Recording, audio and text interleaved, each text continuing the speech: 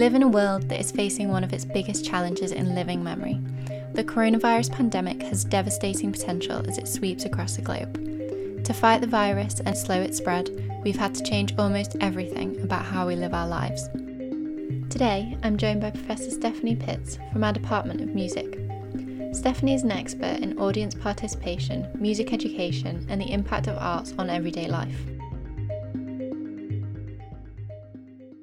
So I started out doing research in music education initially. I came to Sheffield as a PhD student and the department was really strong for music psychology. So I got sucked into that area of research as well.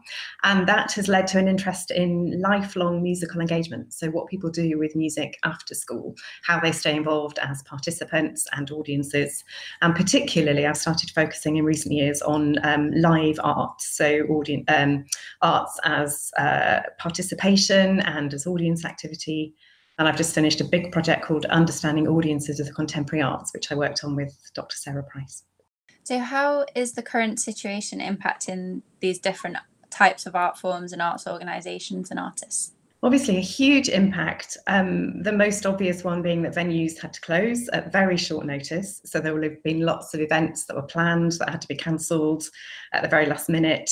And for amateur participants as well, people were preparing for concerts, they were giving up their regular weekly rehearsals. So an enormous impact for people who had the arts as a really strong part of their lives before the lockdown. Obviously, then that means loss of income for the arts organisations and particularly for freelance artists who build all their work in a kind of portfolio and are very dependent on work coming in regularly. And I think beyond that kind of immediate effect of lockdown, the impact will be quite a shake-up of the usual ways of thinking about funding, about audiences, and about the place of arts in society. Do you think the long-term impacts will differ slightly from the shorter-term ones that we've seen already? Yeah, I think the short-term responses have in some ways been really creative and generous and positive. So there are all kinds of things happening that wouldn't have happened in normal circumstances. So all the streaming of live theatre and things like that is very exciting. Lots of online gallery tours and things like that. So people might actually be having more access to the arts in digital form at the moment than they're used to. And in some ways that makes it very kind of egalitarian. Anybody can access it, which is to say anybody with a computer and decent broadband and some knowledge of the arts already. So it feels very equal and accessible, but there will still be people perhaps who feel excluded from that situation, which is quite challenging. We've almost reached the point where there's too much going on. I've been noticing how the audiences that we've interviewed in the past talk about how you can end up with this fear of missing out because there's so much going on, you can't access all of it. Now you can get that FOMO without even leaving your house. And various organisations are using strategies to try and deal with that. So some of them are going for routine, like the National Theatre streaming on a Thursday evening, so you know when that is, you can anticipate it, you can look forward to it. And then others by taking out the decision making. So there's a fantastic thing that Alter Classical have produced, which is a concert roulette. So you just go onto the website and you ask for a concert and you might get a full-length symphony or a short contemporary art song, and you just that decision-making process is taken out of your hands in ways that might reduce stress and increase accessibility at the moment. That's really cool that they're doing that, actually. It'd be quite interesting to see what you get presented with and might open audiences up to something that they might not have experienced if they were making the decision to go and see a particular symphony, for example. Absolutely, I think that's right, that a lot of the decision making of going to see the arts has been reduced. You don't have to make those big decisions about the cost of a ticket or the time when you'll do it, because it's on the internet whenever you want it most of the time.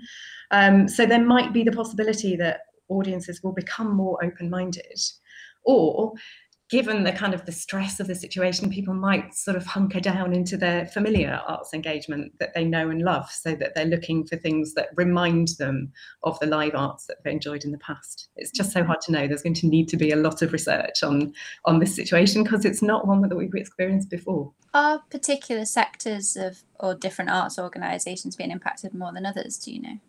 I think there are huge differences depending on the size of the organisation and of its staff, the situations that those staff members find themselves in. and the extent to which those organisations can access the kind of forms of support that are being made available. So some of them will be getting support from the government. They might have been able to furlough staff. Some will be able to access Arts Council support and grants. But those themselves are huge new skills and kind of planning demands that the organisations are having to face up to. Large venues will be particularly hit by the costs and the loss of revenue from things like ticket sales, but also their coffee shops and, you know, the ways in which people spend time in those buildings. And smaller organisations will be hardest hit in some ways, but also perhaps the most flexible and resilient. There, as I say, some amazingly creative responses. Some arts organisations just repurposing themselves to do social work, you know, working in food banks and doing kind of deliveries to local people and things. And so obviously the social impact of that is huge, but there is also a kind of valuable message about the arts being at the centre of culture and being important to society in this time. So one of the things about engaging with the arts quite often is that you get to almost, without realising sometimes, engage with the rest of the audience as well, which is obviously something that we might be missing from our homes. Is there any way around that or anything that we can do? Yeah, you're right that the being amongst other audience members is a huge part of the pleasure that people usually get from their live arts attendance. And the research I've done in the past with chamber music audiences, for example, they talk about being able to see other people listening and how important that is, how much that is part of the pleasure, because otherwise you would just listen to a CD in your own home. Obviously, we can't do that at the moment. And that means that some people will leave lockdown desperate to go back to the theatre and really excited about being able to get back to that live arts. But we've also had the message that we must stay at home drummed into us so much that the idea of being in a large crowd might feel more threatening than it used to, more dangerous, more risky to health. And so I think arts organisations will have a big job of work to do in both making that a safe experience and dealing with that kind of psychological barrier to being in a large crowd again. It's been interesting as well seeing how different organisations have responded to the use of the audience in the live streaming that they're doing. So the National Theatre productions that I mentioned are powerful because you see the audience arriving and you hear that chatter before the performance starts. Those recordings were made to be streamed in cinemas initially. And so a large organisation like that has already been able to think about how to replicate that live arts experience in a digital form. Other organisations are learning that, you know, really fast and having to do that in difficult situations for the organisation as well. So yes, some streaming output is more successful than others, and with such a wide range to choose from, that's quite difficult for audiences. So I think positively, organisations will be able to mobilise this love for the arts that people might have been experiencing during lockdown, realizing just how important, you know, thinking beyond the current situation is for people. But they will also have a challenge in that audiences won't want to plan ahead. It will be really difficult to persuade people that, you know, there's a great show on in January, why don't you book a ticket? We used to be able to do that and think that that was utterly reliable, and the worst thing that would happen is that it might snow. But now, you know, everything has changed and it's really hard to think and plan ahead. So perhaps organisations will have to be much more flexible in being able to return tickets or giving you a season ticket from which you can choose a number of events and things like that. So it will be a completely different psychology of attendance, I think. So obviously you've touched on a few different things there about what might happen as lockdown eases and moving into the future. Is there anything else, any other situation that arts organisations might find themselves in, or any other challenges they might have to deal with in the future? I think this could be an opportunity, again, trying to be positive, to try new formats. So I've been talking previously with Music in the Round in Sheffield, who do chamber music concerts, and they have a format that is absolutely loved by their regular audience, but it involves, everybody sitting watching the performers on stage. And for some people who come as newcomers to that setting, that feels quite difficult. You don't know what everybody else is doing while they're listening. And actually being able to be a little further apart from other people, being allowed to use your phone during the concert and things like that might be a way of getting different people back into the concert hall. And so there could be a way in which, concerts don't have to be 2 hours long with an interval in the middle. There might be a way of making things slightly different that is then appealing to a different range of audience members. And the other thing is that mobilizing audience loyalty could be, again, a valuable tool for organisations rebuilding. And some of the work that we did in the Understanding Audiences with the Contemporary Arts project was about collecting audience testimonials about what was important about the arts to people. And it wasn't the credentials of the performers and the prizes that the creatives had won and things like that, things that tend to be in the marketing materials for some organisations. It was much more about the emotional impact, what it was like to be in that situation, to have that arts experience. And I think, again, being able to talk about that and having a reason for saying this is why the arts are important might be an opportunity, and helps to keep the arts in the foreground of social and cultural discourse. It's been really apparent that perhaps in the absence of sport, I don't know, it's been really apparent that people are talking about the arts more than they usually do. They're featuring in mainstream media much more than has been the case in the past. Even things like the news programmes are having, a song at the end of a news bulletin, or the Today programme on Radio 4 in the mornings has been featuring an artist who would otherwise have been doing a performance, and is kind of really highlighting those kind of aspects of society that often aren't talked about in that mainstream way.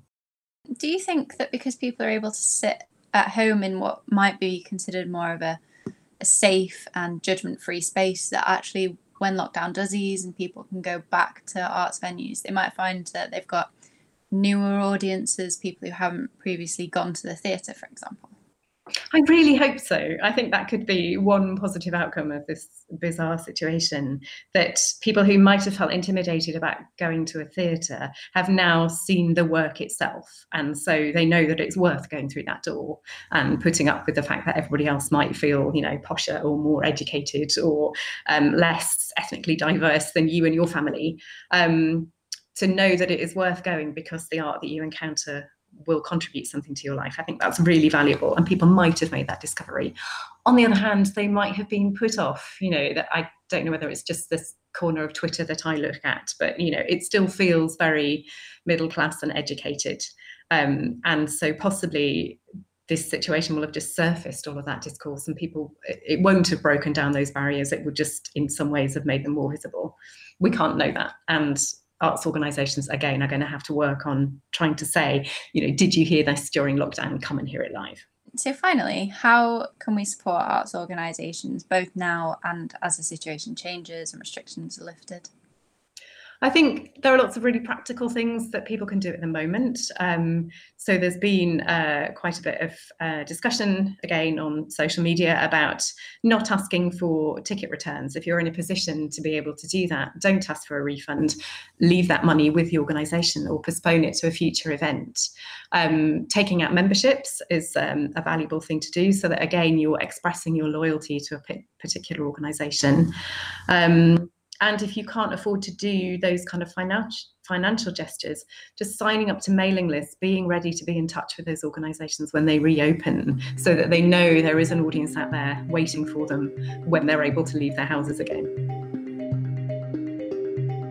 Before we go, we'd just like to say a huge thanks to Stephanie for talking to us on Coronavirus Examined. Thanks for listening, and hopefully you'll join us for our next episode, where we'll be talking about how manufacturing has been impacted during the coronavirus crisis, and how the Advanced Manufacturing Research Centre has really stepped up in this difficult time. Coronavirus Examined is a podcast series from the University of Sheffield. It's presented by me, Alicia Shepherd, and edited and produced by Harry Clulo and Tommy Wilson. To find out more about the University of Sheffield's research around coronavirus, head to sheffield.ac.uk/research/coronavirus.